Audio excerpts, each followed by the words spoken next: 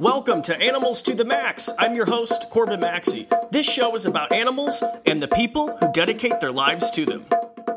And welcome everybody back to another episode. That's right, another episode of Animals to the Max. I am your host, Corbin Maxey. Thank you so much, as always, for taking the time to listen to the show. You know what? I'm going to let you guys all in on a secret. Well, I guess it's I guess it's really not that big of a secret. If you follow other animal podcasts, you will probably have noticed a trend that was going on last week. We all decided to release podcasts about big cats. Well, I should actually probably specify. Everyone decided to release a podcast about big cats, except me. Now, if you listened to last week's episode, you'll know I did release a podcast about a cat, although it was not a big cat, it was a smaller cat. But hey, with its personality, the black-footed cat is one of the most ferocious and most formidable predators in Africa. So, I don't know, I think it makes up for a big cat. But I guess, to be honest, behind the scenes, what happened with that is that one of my big cat experts dropped out last minute. Thank you so much,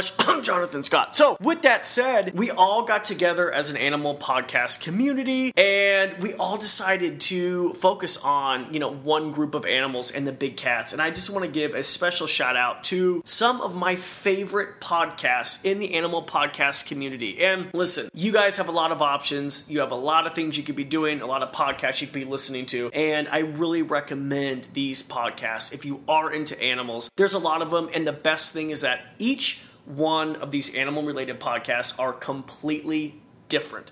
They're completely different. That's why I love them. That's why I keep on going back to them again and again. And it's crazy because, for instance, I love hippos, so I listen to the hippo episode on the All Creatures podcast. I also listen to it on the Varmints podcast. And, obviously you're going to hear some similar information, but 90% of it is completely different. The content, I learned something new. I love it. Special shout out to my friends over at the Strange Animals podcast. The host, Kate Shaw, she's fantastic, and she's actually the person behind all of us doing the big cats and kind of coming together. So thank you so much, Kate. Check it out. It is an excellent podcast. Also, check out the Varmints podcast. It is definitely one of my personal favorites. And this is a serious thing, I've been binge listening to their episodes. Paul and Donna are absolutely hilarious, and there's well over 100 episodes. So I'm so excited that they're producing great content and have so much to listen to. So check out Varmints. Also, the Species podcast was very informative. I really enjoyed that one. We have the All Creatures podcast. Chris and Angie, which I feel like are close enough as family, even though I've never met them. We've only met via Skype or Google Hangouts recording podcast interviews, but they have a great podcast as well. I also enjoyed Life, Death, and Taxonomy. That was really interesting. If you are kind of maybe in a rush, only have,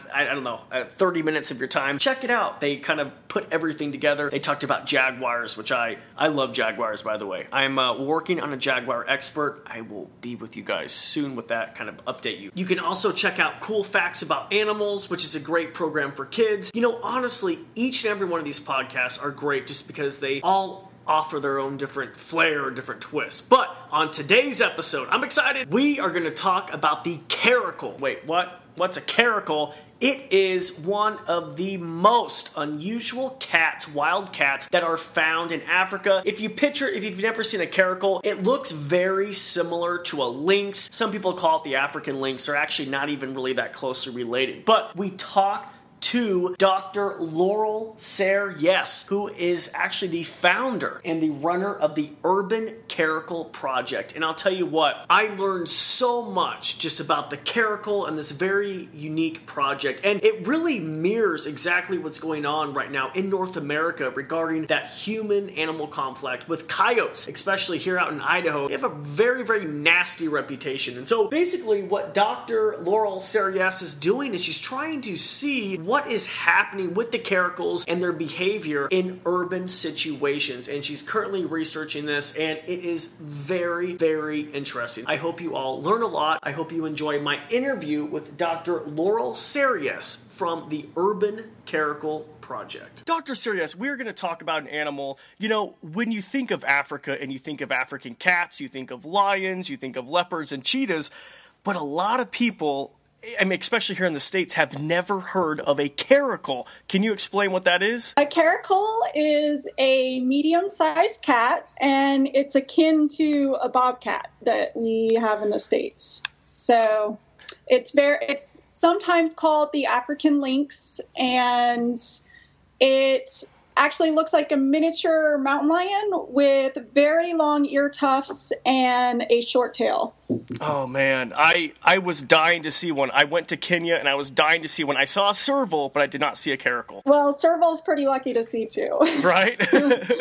Yeah, and, I actually found your organization online, the Urban Caracal Project, and I looked into it and it was so interesting to me because basically, I mean, caracals, not only are they found in Africa, they're also found in the Middle East and, obviously other parts of Asia. And you just said just not much is known about them, really. Yes, that's correct. Despite how widespread they are, we just don't know a lot about their basic ecology, especially outside of South Africa. Okay. And so, just explain a little bit about what the Urban Caracal Project is. The Urban Caracal Project is basically my dream to do wildcat research in Africa. And so, and to understand how urbanization impacts wildlife in other parts of the world other than California, which is where I got my PhD studying bobcats. And I learned a lot about how urbanization affects bobcats and mountain lions when I was studying in Los Angeles with UCLA. And I was very fascinated by how urbanization was actually driving evolution in those populations. And so I just was very excited to try to assess how urbanization impacts wildlife in other, like I said, other parts of the world. And there's just not a lot known outside of very developed countries like the United States or Europe, Australia. So it's my postdoc project, is sort of the simple answer. And it's also my project to try to really learn more about what it takes to conserve species in rapidly developing areas outside of California or outside of the United States where I've previously worked. Okay, and so was it always, I mean, so you grew up in California. Did you always have a passion for, like, smaller cats, like bobcats, or did you have a passion for caracals? So I'm actually from Texas. Oh, okay. But I've always dreamed of working with cats since I was a kid. And, of course, romantically in my mind, it was always larger cats, like leopards or jaguars, and so I thought up until I was in my mid-20s, I actually thought I was going to work exclusively on larger cats. But then I got an internship with the National Park Service in Los Angeles and had the opportunity to work with both bobcats and mountain lions. And I just discovered a passion for smaller cats. And at the same time, I was, doing a lot of reading, and I found a paper that talked about how there's a lot of research on cat species, but it's predominantly driven, by larger research on larger cats, and that there's relatively little known about any small cat species, with the exception of a few like bobcats, basically. So I just wanted to talk just about your experience, just regarding, working with the bobcats or mountain lions. I mean, were you, tracking these animals? Maybe talk a little bit about what is going on with urbanization and kind of, maybe that conflict? Yeah, so I have actually worked on two different projects in California. And so for my PhD work, I worked on bobcats and mountain lions in Los Angeles. And I have another job. I don't call it a part-time job, but I have another job in addition to my caracal work, working on bobcats in Silicon Valley right now. Oh, okay. And so I'll just start with the Los Angeles project. So sounds great. I was working with the National Park Service, and they have been tracking bobcats since 1996. And to track the animals, it means that you capture them, radio color them, and then use the radio telemetry or now GPS information to track the animals. And it's not as romantic as it sounds. You're not actually seeing the animals very often. Okay. But, remotely sort of assessing their data and how they're using the landscape. And then, so there was a good foundation of knowledge about how urbanization was affecting behavior of bobcats. But there was this disease outbreak that happened in the population in 2002, and the population just plummeted. And this is specifically for the bobcats. And an underlying cause was attributed to exposure to rat poisons. Oh. And so that topic really fascinated me when I was an intern with the National Park Service and just before I started graduate school. Okay. And I think, it was like this potential link between poisons and disease interacting in an urban landscape and, causing the decline of this otherwise seemingly very resilient population. And so that's largely what I focused on for my PhD research, is trying to disentangle the effects of rodenticide and disease on the population. And that meant actually that I needed to go out and capture a lot of bobcats, as many as I could, in areas where I suspected that there was poisons being used, and then in other areas where I predicted no poisons were being used. And I didn't track any animals after that. It's just too much of a big job to do everything I was doing, plus, also then following the animals. So for the majority of my PhD work, my interactions with individual bobcats were approximately 1 hour with each cat. And, I would capture them in a cage and then have about an hour to get all the samples I wanted and assess their health. And then we just release them on site, and we're unlikely to ever see them again. So you said that urbanization affected their behavior. And just from what I know, and I'm not a bobcat expert, I grew up in the middle of nowhere, Dr. Serious. I grew up in Roby Creek, Idaho. Have you ever heard of it? No, I haven't. No one also, has. You can call me Cecil. Oh, Laurel. Okay, sorry. Well, okay. So Laurel. So I grew up in the middle of nowhere, but we lived with bobcats, and we actually saw them once. They were so elusive, but we saw a mother with kittens, and so.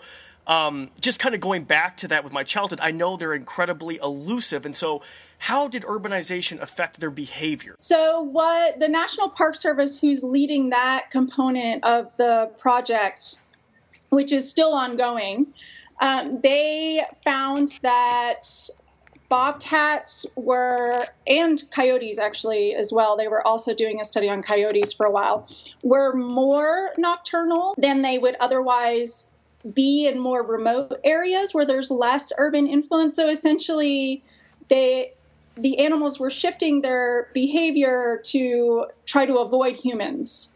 And so they would come out, instead of like at crepuscular times, so during sunset and sunrise, can be very active, but they were shifting their activity to more exclusively during the night.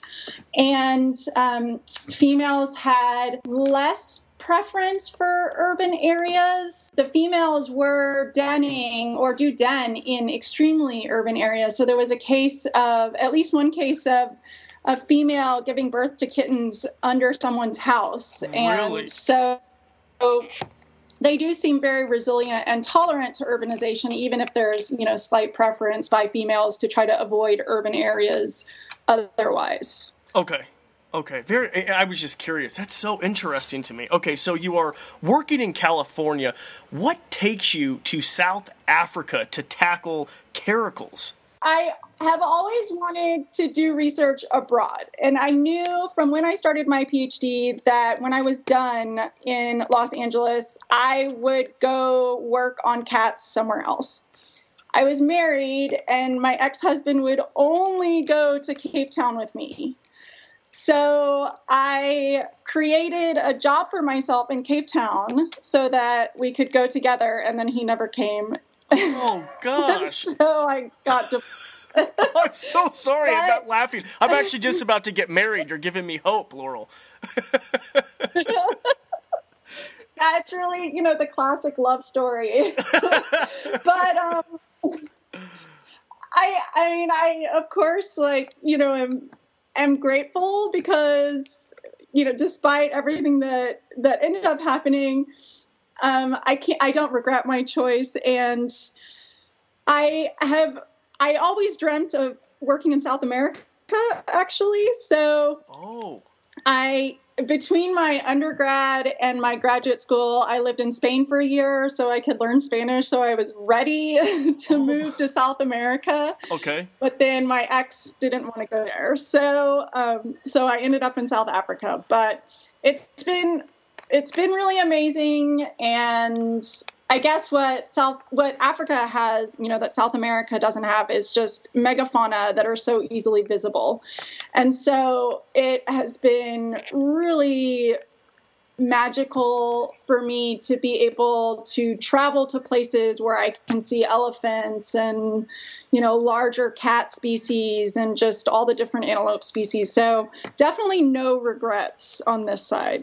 Okay, and I'm a huge believer everything happens for a reason. Yeah. I don't think you agree with me, Laurel, but I really think everything happens for a reason. Okay, so you go to South Africa, you create your own job, this project. So what was going on with Caracals before you came? Was there human-animal conflict, I'm assuming? No one knew what was going on with Caracals in the area where I'm working.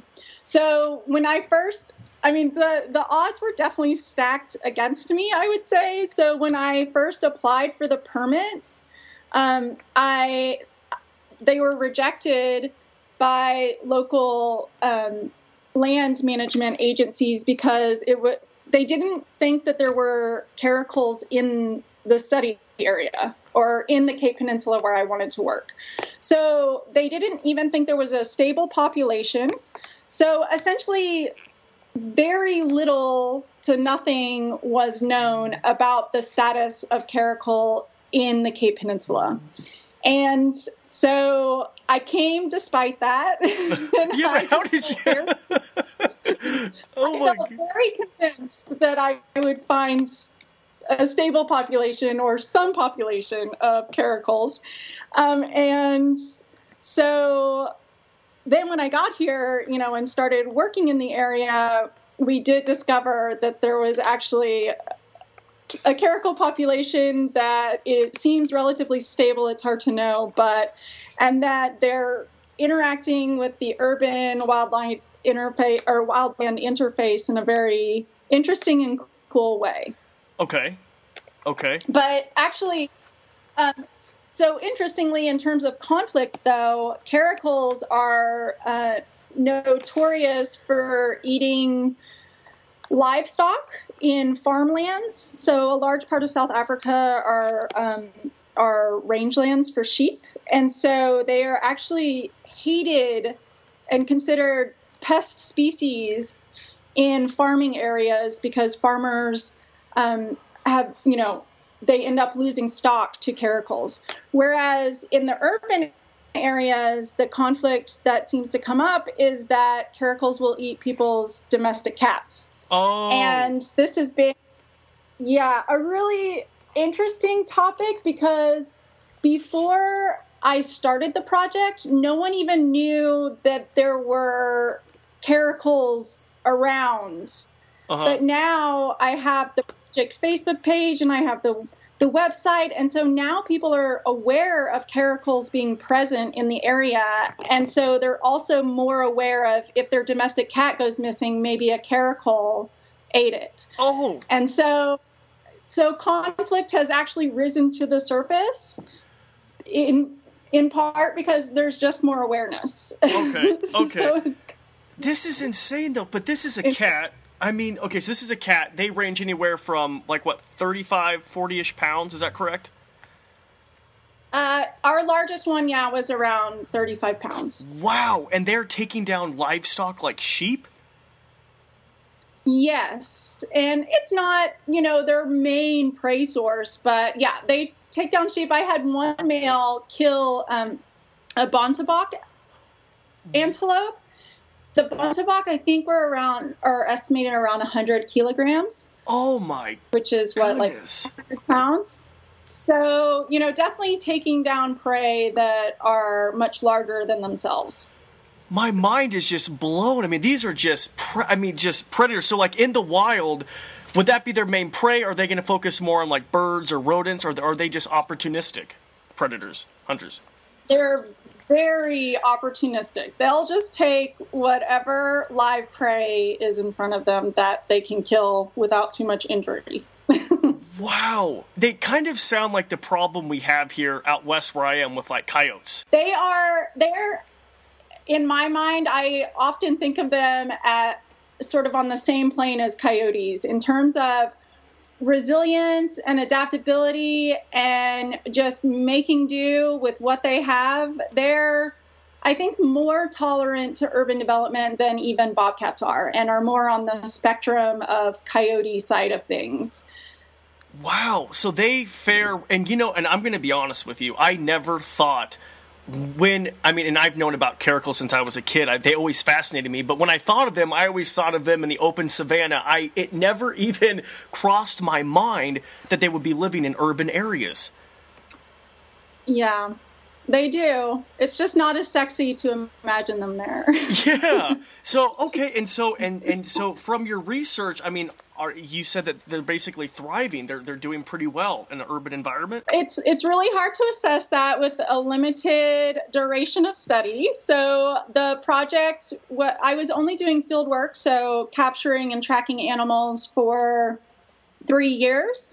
And right now I'm analyzing the data. So essentially that's not enough time to really say whether or not, the population is thriving. Mm-hmm. There's a lot of things that they're up against, and that we've discovered, that not only are they hit by cars like you would expect around any urban areas, but there's issues with disease and pesticide exposure, killing the caracals, as well as poachers here. Mm.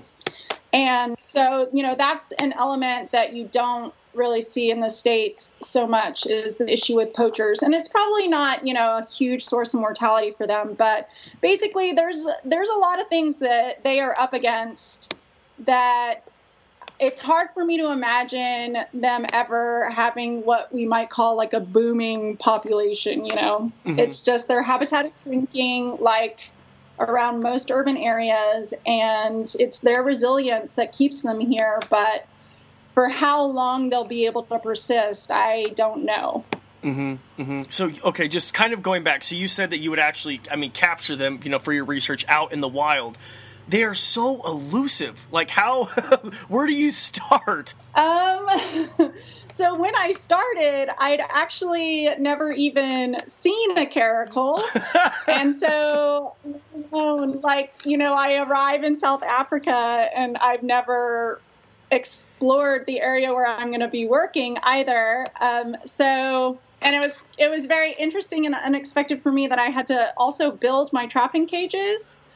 And so it was like, what size do I make them? I don't even really know. What is a caracal gonna, be willing to go into? So what it takes, though, whether you're doing caracals or other medium-sized cats that you trap with cages, is just a lot of walking around and trying to figure out how animals in general are using the landscape. And especially, considering what the probable prey of caracals would be, and therefore where they might go hunting. And then when you're working in urban areas, you have to also consider an element of where can you trap animals without recreational visitors of the park seeing you, or in our case in Cape Town, there's a lot of homeless people that live in the parks, and as well, I mentioned poachers. And so it's just what actually ends up limiting you quite a bit is just where can you safely put a trap that no one else is going to find it. And then you just have to hope that you can find a spot like that that animals are using as well. But, interestingly, and sort of a general truth about the way animals use landscapes is that they often like paths of least resistance. For example, caracals are more likely potentially to use social trails or the dirt roads that are in the park than, just wandering around through thick bush. Mm-hmm. So, it's very tricky, but it is how I've had to work in Los Angeles and how I worked in Silicon Valley and then in South Africa. Just sort of went with my gut if the area seemed safe to me. Okay. Wow. That's just fascinating. My mind is blown. What an interesting, just an interesting thing to do. So, really quick, on your website, which it's very nice, by the way, definitely you guys have to go check it out online, the urbancaracolproject.com, correct? .org. Oh, .org. We need to get a .com, Laurel. So I was going to say, so you can actually on your website report problem caracals. Actually, so I have a form that is to report caracal sightings in general, not problem caracals. So people often contact me, though, with, I have a caracal that's being a problem. And so after much debate, I did put a tab on the website that is problem caracals and what to do about them, which is just actually getting people to click on that page so that then they read about trying to live in harmony with wildlife and not consider animals problems. But yes, we have the reported sightings form is something that I do because people I have found here and in other places I've worked, they want to be involved. And often the best thing that people can do is just donate some money. But, people want to feel like they're making a more meaningful contribution to the work. And so I had people just interested to tell me about their experiences seeing caracals. And so I created the sightings report form for people just to go online. And then I thought, oh, this is sort of an interesting way to see if the data that people report match the data that I collect by radio collaring caracals. And it really, if you're to put a map of our reported sightings by our GPS locations from callers, they mirror each other. And so it's become this just very interesting thing to keep track of, while at this stage I'm not even radio collaring animals. So it's just sort of nice to have this way to keep collecting data that people feel like they're making a meaningful contribution to the project, and they are, by keeping us informed. So how often are people seeing them? Like, what is the traffic? I just thought they were so elusive. It was like kind of like a ghost, kind of like a leopard. You know what I mean? Yeah, I would say so. It actually kind of depends on whether or not I remind people on the Facebook page that we have. So whenever I put a reminder up, then I get more reported sightings. But I would say that I get reported sightings probably on average once or twice a week. And sometimes, because I still have animals that are ear tagged, it's clear to me that they are repeat animals that are just visible. So, like in the last month, I've had maybe 6 reported sightings for the same animal. And I know it's that animal because we have his ear tags. And in the past, I've seen that with other individuals as well. Actually, the first caracal that I captured and collared, for a long time, there was just one cat. And this was part of, that learning curve of how to study this species in a new system for me. And so I'd be out there every day, trying to trap new caracals to tag and radio collar. And people would come up to me and they'd say, "Oh, we've seen collared caracals everywhere." Like, that's crazy because there's only one cat collared. And so it kind of, plugged that idea for me that it would be interesting to track what people are seeing. And that I think often it's just the same individual who's maybe more habituated to humans and so is less weary of being seen. But yeah, so that's the story behind the reported sightings. Okay, and how do you convince people like to live in harmony with them? I mean, because for instance, with coyotes here, I mean, you can't convince anybody. I mean, people go out and try, shoot them for fun. They trap them. They poison them. How do you convince farmers that, hey, caracals are great, let's live in harmony? So luckily I don't have that job with farmers because there's not a lot of farmers where I'm working. So I think the conflict that I have to deal with more is so people's domestic cats being eaten, or just, there's some people will see the animal and be fearful and think, this is a wild cat. Why is something wrong with it that it's so close to urban areas? And then people, of course, are very attached to their pets. And so when one goes missing, then some conflict can erupt. But I like to think that by providing transparency about the project and what we're learning about the animals, and then just to be a resource that's available for people to call and answer their questions about what should they do differently. I think that alone convinces some people to do things differently. But overall, I don't know how much convincing I'm really, doing. I like to be realistic about it. Laurel, do you have like a speech prepared when someone calls and says, listen, Fluffy's been missing for 3 days? Like, do you have, what do you say? So often people are calling because they suspect that a caracal is involved. So I say, yes, it's very possible that it was a caracal. It could have been another predator as well. So just a general advice that I like to give people is to try to keep your pets indoors, especially at night when predators are more active, and not to feed and water wildlife. Okay. Will they also take dogs as well? We haven't seen that as much, but I think if they found a small dog that wasn't barking at them, they would prey on a dog as well. But a lot of people, their reported sightings come to me when they're out walking their dogs and their dogs sniff out a caracal and chase it up a tree.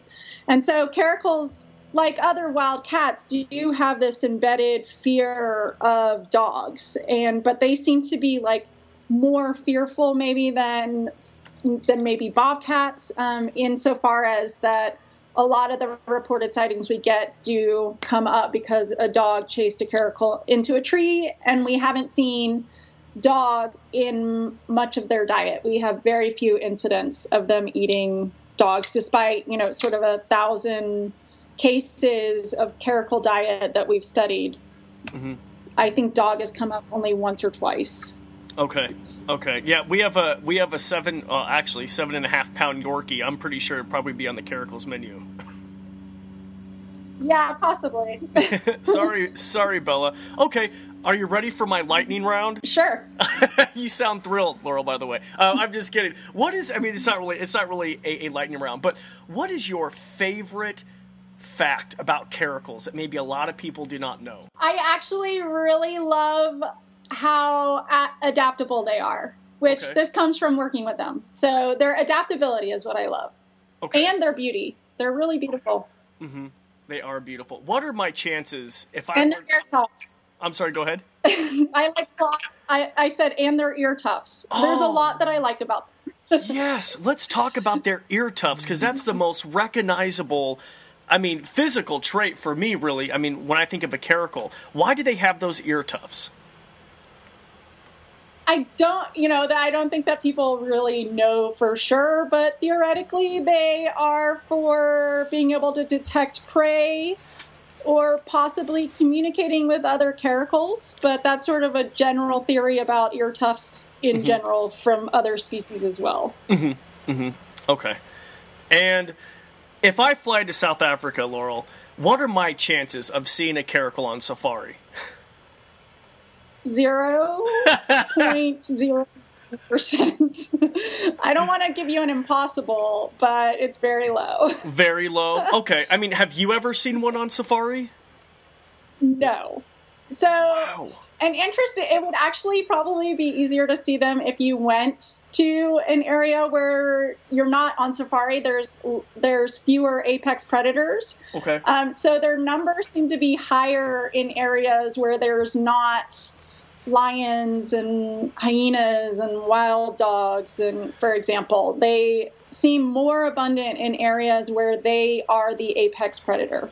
Okay, yeah, because I saw this, stunning photograph. It's just a shocking photograph of a leopard actually taking down a caracal on your website. I just was like, oh my goodness. Oh, was that today that you saw that? Yes, actually last night. I just put it up. Laurel, I do my research for my guest. I was just, oh my gosh. Did you procrastinate? Did you take that photo? I didn't take that. I found it online. It was something that circulated, and yeah, the photos are really beautiful, and they were taken by someone on safari. I can't remember where, but oh my God. Yeah, it's a stunning photo. Mm-hmm. Okay. Are there any other cat species that you would like to tackle with this, or is it just going to be the caracal for you? Well, don't forget, I'm already doing the bobcat. But you need more to do, Laurel. Yeah. In South Africa, you need more on your plate. You're slacking here. I'm just kidding. So I am interested in maybe doing some black-footed cat work in South Africa, which is another small wild cat species. There's even less known about them than caracals. Mm-hmm. And then one of my dream cats is to work on jaguarundis, which would be in Central or South America. Oh, man. And as well, I am working with a colleague. I'm assisting in a minor way on her fishing cat project. So I'm actually going to go to Sri Lanka in December, where she's doing this urban fishing cat project. You should totally check out their website. And I'm super excited about that because I've seen some of her data, and it's like real urban movement in a very interesting way. Wow. That's so interesting. That is, so fascinating. I'm so happy that you came on the show to talk about this, and happy to kind of highlight an animal not too many people are familiar with. Thank you so much for coming on the show. Thank you for featuring me. It's quite nice of you. Of course. I'm very flattered. Of course, yes. And is there any other maybe last-minute advice for our young listeners, maybe young researchers who might want to follow in your footsteps? It's an interesting question because I will say one of the things that I've struggled with at points during my life is whether to take easier paths or the harder path, and staying true to yourself and doing what you love often means taking the harder path. And at the end of the day, I feel like it's been worth it. So that's my advice that I give the interns that work with me now, is just stick with it. And if it's what you want to do, just keep doing it.